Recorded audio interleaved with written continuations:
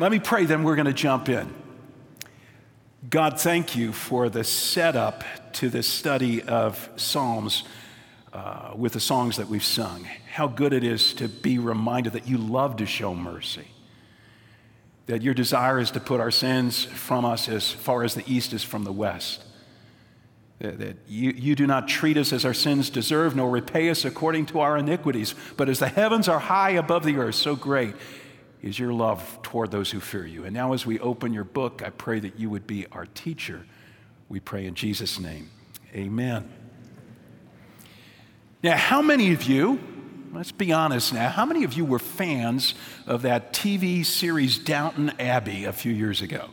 Well, okay, well, I may forfeit my man card by admitting this, but I watched all 6 seasons of Downton Abbey with my wife, Sue, and then when the movie came out this past spring, we went to the movie together. And if you don't know the story, the backdrop, it's a story about an aristocratic family in the 1920s in England. They live in this mansion, this castle-like mansion. They've got all sorts of servants serving them. There are many main characters to the story, but one in particular, Mary. Mary's the oldest of 3 grown daughters, and Mary is kind of an ice princess. She's hard-hearted, she's spiteful, especially toward her sister Edith. In fact, in one episode, Edith gets engaged, and then Mary tells the fiancé that Edith has had a baby out of wedlock, and so he breaks off the engagement. And Mary's mother is incensed with her. How could you do that to your sister? She wants to know. And then she tells her, he says, you need to go make things right with Edith, and then you need to make things right with yourself. Now, I'm watching this and I'm thinking, wait a minute, with yourself? No, she's got to make things right with God, which is, when my wife reminded me, honey, this is only a drama. This is not real life. Mary's not a real person. Usually the only time I yell at the TV set is when the Cubs are playing. And today we're going to take a look at what the Bible has to say about how to make peace with God, how to make things right with God when our sin has damaged that relationship. And this is a really important lesson to learn, friends, because bad behavior is a regular part of our lives. And it cuts us off from genuine fellowship with God. The prophet Isaiah warns us in Isaiah 59, verse 2, your iniquities have separated you from your God. Your sins have hidden his face from you. It's not good. And so the Bible teaches us how to daily restore a broken relationship with God. It's a spiritual practice called confession. Confession. I want you to turn with me in your Bibles to Psalm 51, okay? Psalm 51, right about the middle of your Bible. This is a song of confession. There are probably 7 or 8 songs of confession in the book of Psalms. If your Bible or your electronic device, if it's open to Psalm 51, take a look at the superscription. Okay, those are the italicized words before verse 1. Superscriptions were not originally part of the Psalms. They were added by a later editor who wanted us to know most likely who wrote this psalm and what were the circumstances behind the writing. So what is the superscription at the beginning of Psalm 51? Well, it says that the psalm was written by David after he committed adultery with Bathsheba and was confronted by the prophet Nathan. See that? So David's adultery with Bathsheba seriously damaged David's relationship with God. And so Psalm 51 is a song of confession. It shows us how David accessed God's forgiveness in order to restore this broken relationship. Just a personal side note here. If you took a look at my Bible, you would see all the gold stuff is worn off the edge of the page at Psalm 51. I use this psalm a lot in my prayer life.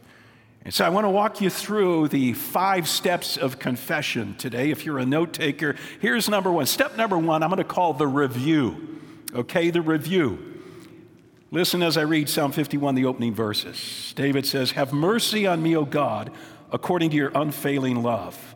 According to your great compassion, blot out my transgressions. Wash away all my iniquity and cleanse me from my sin. For I know my transgressions, and my sin is always before me. Now, at my home church, when I'm done reading the scripture, I like to remind people that this is the word of the Lord, and then everybody says, "Thanks be to God." So let's try that. This is the word of the Lord. Thanks be to God. So in verse 3, David says that he was well aware of his sins. I know my transgressions, and my sin is always before me. David knew what he'd done wrong, and he had his buddy Nathan the prophet to thank for that. Nathan was an in-your-face kind of guy. And God sent him to confront David with his sin, but Nathan was a little concerned. If he was too direct, he might not only lose his job as court counselor, he might lose his head if he gets David angry. So he elects to tell a story, because people love stories. He tells David this story about a rich guy who owns a large flock of sheep, and one day a guest comes for dinner, and instead of making mutton stew out of one of his sheep, he goes to the neighbor who's got one little lamb. It's his pet lamb, and he takes the lamb from this guy, and that's what he makes dinner out of. And David was so captivated by the story, he leaps to his feet, and he says, "That guy deserves to die." Nathan looked him in the eye, and he said, "You are the man. You are the man." David was busted. His sin was out in the open. He could no longer ignore it, which is why he writes in verse 3, "I know my transgressions, and my sin is always before me." Now, unfortunately, very few of us have a friend like Nathan. Somebody who knows our sins, even the secret ones. Somebody who's willing to bring them into light with both courageous honesty and genuine concern. So we're pretty much on our own, humanly speaking, when it comes to detecting our transgressions. And the truth is, we don't do a very good job of it. See, our tendency is to ignore our sin. Our tendency is to excuse sins, minimize them, rationalize them, blame them on somebody else. Mark McMinn has written a book called Why Sin Matters.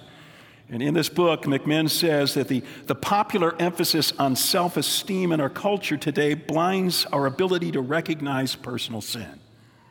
Listen to what he writes. He says, one of the unexamined assumptions of contemporary society is that we should always strain to see the best in ourselves. We're depressed and anxious and stressed, we're told, because we're not nice enough to ourselves. So we learn to use positive self-talk to affirm ourselves, to see how others have hurt us without considering how we've hurt others. Part of the mess is not knowing we're a mess. That's a great quote. Part of the mess is not knowing we're a mess. Well, David expressed that same sentiment in the form of a question. In another one of his Psalms, Psalm 19, verse 12, David asked the question, who can discern their own errors? Forgive my hidden faults. Who can discern their own errors? In other words, we're not very astute at detecting our own sins. We tend to be blind to them. And this creates a huge problem for us, friends, because if we don't detect our sins, there's little chance that we're going to confess our sins. And if we don't confess our sins, then we're going to limp along with this damaged relationship with God, because our sins cut us off from a sense of God's presence, from answers to prayer, from God's blessing, His protection. So how do we keep this from happening? Step one, we do a careful review of our lives every day with the help of God's Spirit, who will help us identify and then confess our sins. Let me say that again. We do a regular review every day with the help of God's Spirit to identify and confess our sins. I open my prayer time, my devotional time with the Lord, by inviting the Holy Spirit to put His finger on anything in my life that has grieved Him. In any way that I've held Him at arm's length or turned a deaf ear to His voice in the previous 24 hours, and then I review my life from the past day or two, the meetings I was in, the conversations I engaged in, how I treated other people, what I did with my free time, how I spent my money. And then with the help of the Holy Spirit, who is my Nathan, I look for any signs of anger or lust or selfishness, indifference to God, gossip, materialism, and whatever God's Spirit puts His finger on, I confess it. A couple times a week, and I'm not suggesting you have to do it this way, but a couple times a week it helps me to go deeper by actually writing this out in my journal. Holy Spirit of God, put your finger on anything in my life that I need to come clean about. So step number 1, the review. Step number 2, the repercussions. The repercussions. Let's go back to Psalm 51. I want to pick it up at verse 4 where we left off. David says, against you only have I sinned and done what is evil in your sight. So you're right in your verdict and justified when you judge. Now, friends, if you know the story of David and Bathsheba, you might be a bit confused by the opening line of this verse. David says to God, against you only have I sinned. You say, well, wait just a second, David. Against God only? What about Bathsheba? Okay, you committed adultery with her, you got her pregnant. What about her husband Uriah? If you know the story, Uriah was a military man, and in order to cover up his sin, David sent Uriah into the heat of battle where he knew he'd be killed. What about the nation of Israel that you've been called upon God to lead, and you've dishonored your leadership role? What about your family? David's family was a mess from this point on. His boys imitated their dad's bad behavior. How can David describe his sin, verse 4, as being against God only? Well, what David is telling us here, friends, is that when we finally get in touch with our sins, thanks to a Holy Spirit-led review, our tendency is to see how our sins have hurt other people, to see how our sins have hurt ourselves, but to fail to recognize the damage they've done to our relationship with God. The offense they've given God, to see God as the primary offended party. Yet every time we sin, friends, whatever the sin, we're dishonoring God. Sin, someone has said, is contempt of God. It's a disregard of God's standards.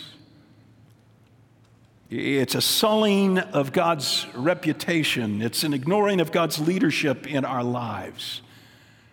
It's ingratitude for all the goodness that He's expressed toward us. Sin is failure to love God with all our heart, soul, mind, and strength. And we know Jesus said that's the first and greatest commandment. So the worst repercussions of our sins are the damage they do to our relationship with God. You get it? Now, in my church, every once in a while, I check in to make sure everybody's still awake. So I say get it, they say got it, I say good, and then we go on. You get it? Good. Now, I'm not saying here that our sins don't hurt other people. They do. I've just mentioned David's sin hurt Bathsheba, Uriah, the nation of Israel, his family. And yet, even in the hurting of other people, the primary one offended is God, because these people have been made in God's image. These are people whom God desperately loves that we've mistreated. So something to think about when we're confessing our sins to God. The repercussions, primarily have to do with our relationship with Him. Well, one last thought in this regard before we move on to the next point.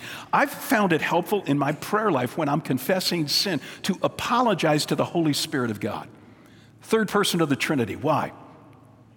Because it's the Holy Spirit's job. When you surrender your life to Jesus, Scripture says the Holy Spirit comes to live on the inside, and His primary purpose in your life is to conform you to the image of Christ.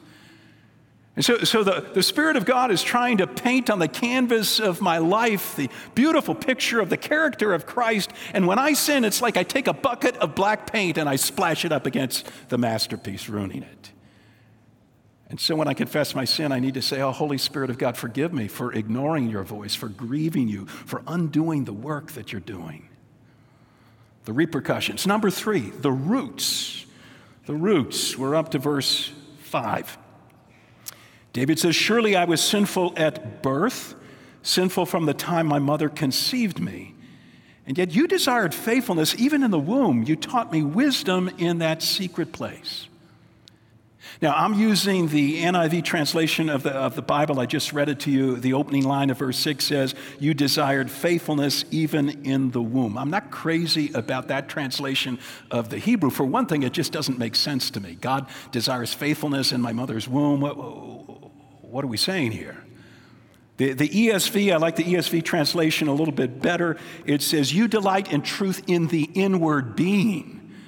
So it's not in the inward womb of his mom. It's David's talking about the inward being of his heart. David knew that God wants us to be people of integrity at the very core of our being. So our inward being, our heart, has to be cleansed of sin. We have to address the underlying cause of our sinful behavior. We need to get to the roots. We need to get to the roots of our sins, to the sin behind the sin. You following this? Okay, let me give you a few examples here. I'll start with myself. It's always kind of embarrassing to admit your own sin in front of a large group of people, but we'll just keep this between ourselves, all right? So, one of the sins I find myself confessing frequently is the sin of impatience. I'm just an impatient dude. I'm impatient with other drivers. I'm impatient with every electronic device I own. Okay, I get impatient when people interrupt my agenda for the day. I'm impatient in the waiting room of doctors. I'm impatient as I stand in line at the grocery store and the cashier is chatting it up with the person ahead of me. And so I find myself repeatedly having to come before the Lord and say, "Oh, God, forgive me for my impatience." But one day I was reading a Christian book on impatience, and the writer said, the sin behind impatience is grandiosity. And I said, grandiosity. What's that? So I looked it up in the dictionary, and it's just a fancy word for pride. In other words, behind my impatience is this sense that, the world should revolve around me. I shouldn't have to wait for anybody else. And so now, these days, when I confess my impatience to the Lord, I got to go to the sin behind the sin. And God, forgive me, for being too big for my britches, for thinking that I'm such hot stuff. Let me give you another example of the sin behind the sin. I have married guys confess to me from time to time that when they struggle with lust, when they dabble in porn, it's often because they're angry at their wife. So there's some contention going on. They've had a heated argument. There's been unresolved bitterness. And so she goes to bed at night and he goes to his laptop and he calls up some porn to medicate himself, so to speak. See what's going on here? So when these guys confess lust, what they need to do is say, "God, forgive me for the lust that took me to the porn, but forgive me for the sin behind the sin. The trigger was my anger, my unresolved resentment toward my wife. Forgive me for that." Let me give you one final example. Any addictive behavior in your life, okay, there is a sin behind that addictive behavior. Whether you're addicted to alcohol or you're addicted to shopping or you're addicted to golf or, anything you do too much of, and the Lord's put his finger on that. And so you've confessed to the Lord, "I do too much of that, Lord. It keeps me from paying attention to your word and serving you in ministry." And when you're confessing that addictive behavior, look for the trigger behind it, because I guarantee there's a behavior that has driven you to that obsessive behavior. You get it? Oh, that was only okay. You get it? Okay, that was good. That was good. Step 4, okay, get to the roots. Number 3, step number 4, the requests.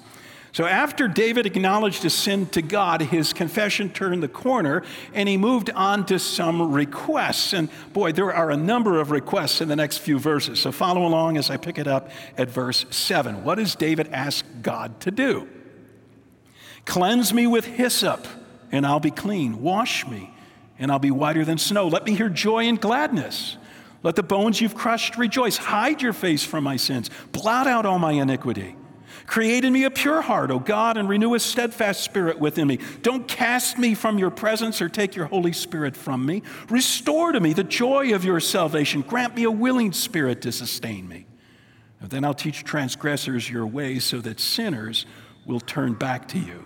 Now, David poses a number of requests in these handful of verses, But let me try and sum them up because I think they all revolve around one main theme here. The requests all have to do with David's heart. He's asking God to do something with his heart. Three things that I see. One is that he asks God for a clean heart.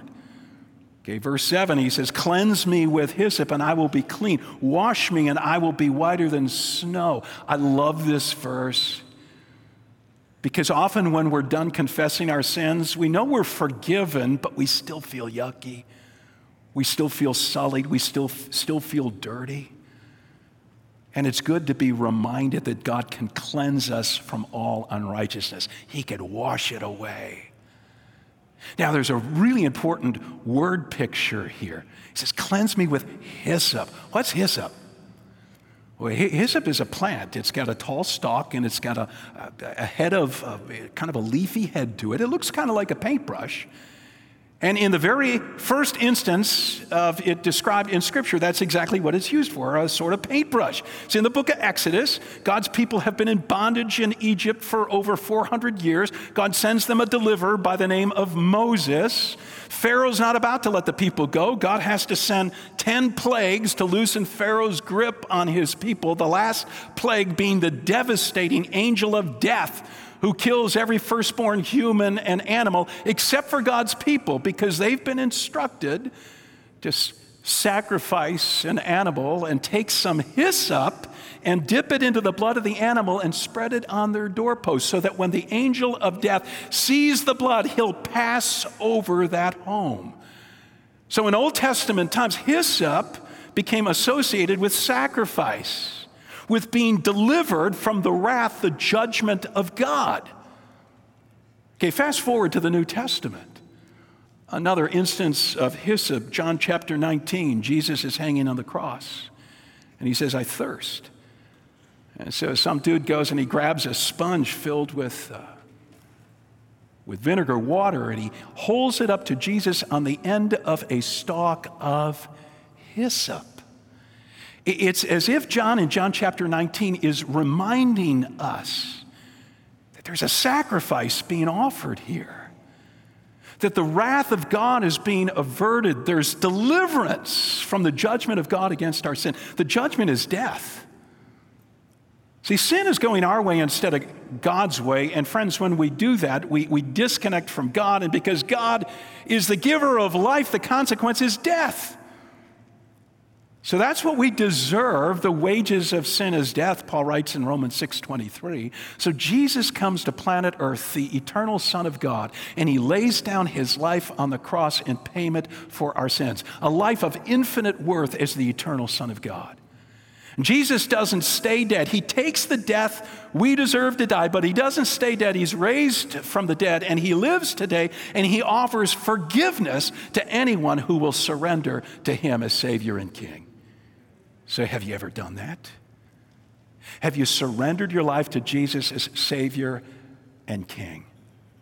Because when you do, when you confess sin, you can know it's not only forgiven, but it's washed away. "Cleanse me with hyssop, and I will be clean." John says in 1 John chapter 1, verse 9, if we confess our sins, he's faithful and just, not just to forgive us our sins, but to cleanse us from all unrighteousness. So when David's done confessing his sin, he asks God for a change of heart. He asks for a clean heart. And second, he asks God for a new heart. A new heart. Look again at the opening line of verse 10 where he says, create in me a clean heart, O God. Now, the verb create in this verse is a verb that's only used to God in the Bible because it means to make something out of nothing, and that's something only God can do. In Genesis 1:1, in the beginning, God created the heavens and the earth. Before that, there was nothing, and then God makes something new.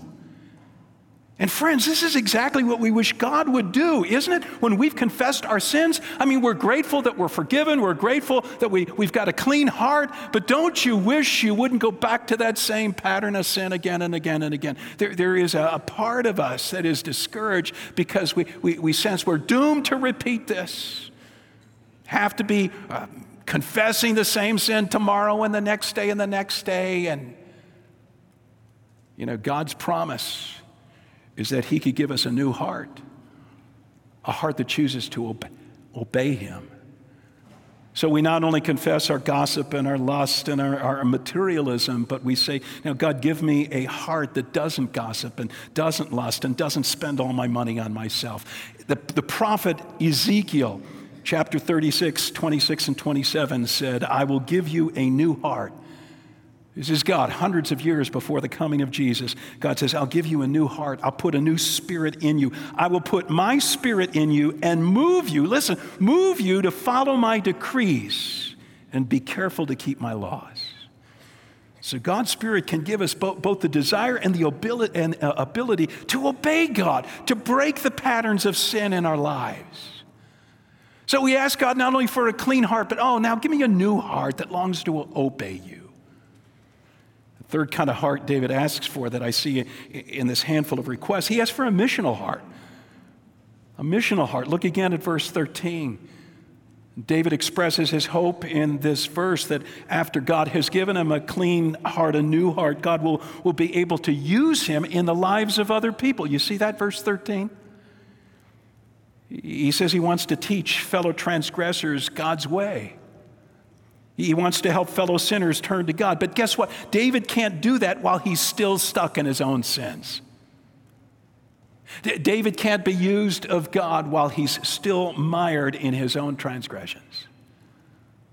This is a realization, friends, that deeply disturbs me when I'm confessing my sins.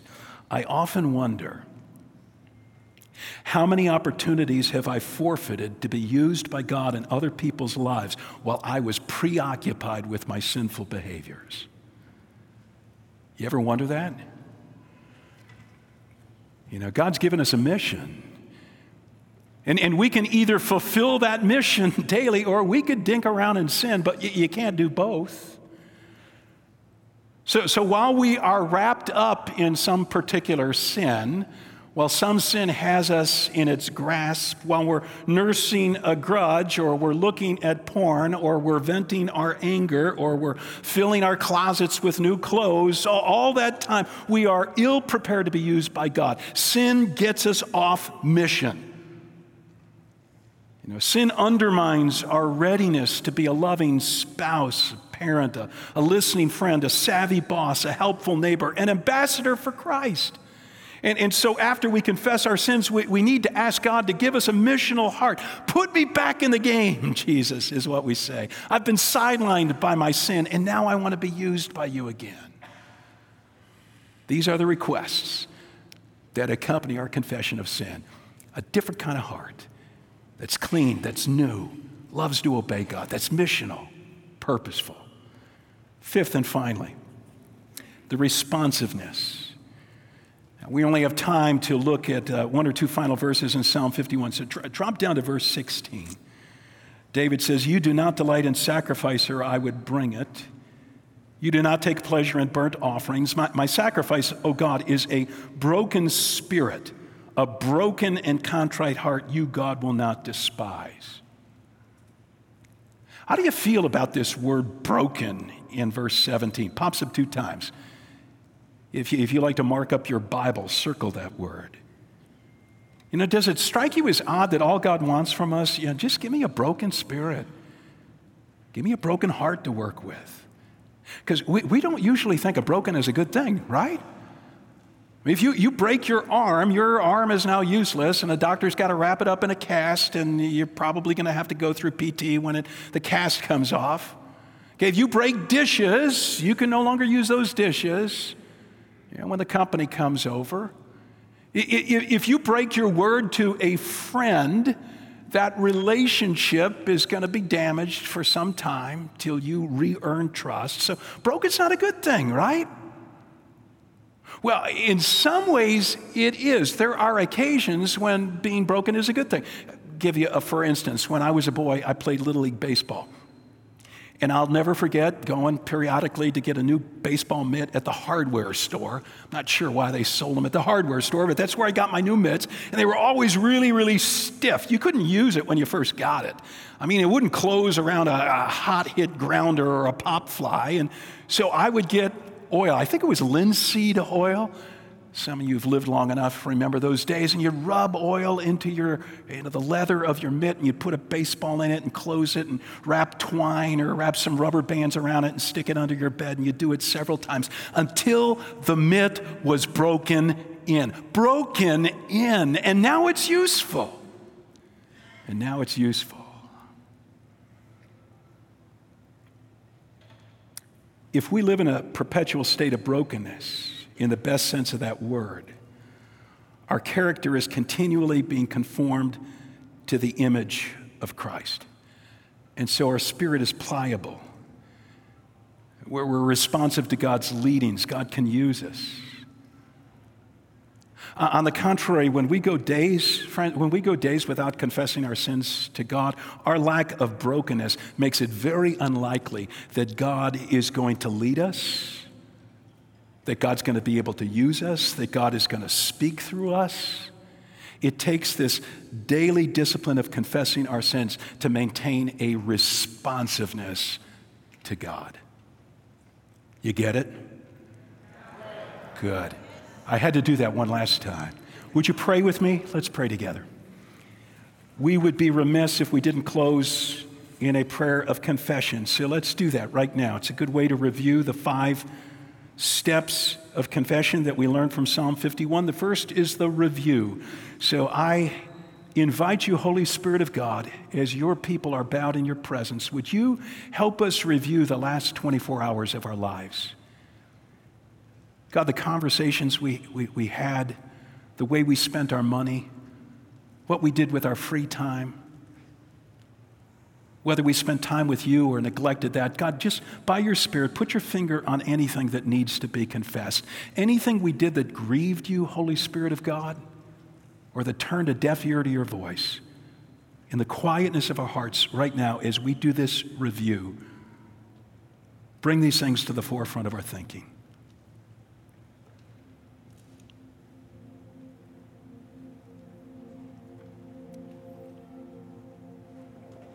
Step 2 was the repercussions. You may have called to mind something you did that hurt somebody else or that damaged your own character or reputation. But the biggest repercussion is the damage it did to your relationship with God. So would you say right now, Holy Spirit of God, forgive me for turning a deaf ear to you. Forgive me for undoing the work that you're about in my life of conforming me to Christ's image. Forgive me, Holy God, for the way in which I've offended you.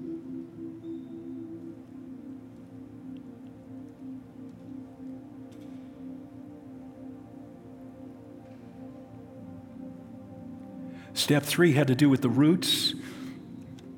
You can't do this with everything God's Spirit brought to mind. We'd be here the rest of the day, but just take one of those things, one of those sins that God's Spirit brought to the forefront of your thinking, and ask yourself the question, so what was behind that? What motivated that? Was there a sin behind the sin? And confess that right now.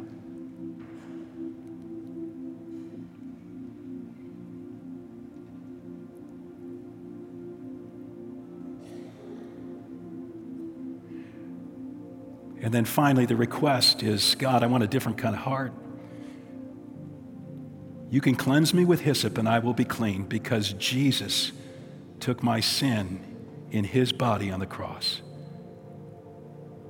So give me a clean heart. Give me a new heart. Give me a desire to obey you, to not repeat this same transgression again and again, but to grow in maturity in Christ. Give me a missional heart. I've been out of the game. I've not been able to be used by you in the lives of others, because I've been nursing this sin when I should be listening to the voice of your Spirit. So put me back in the game, Coach.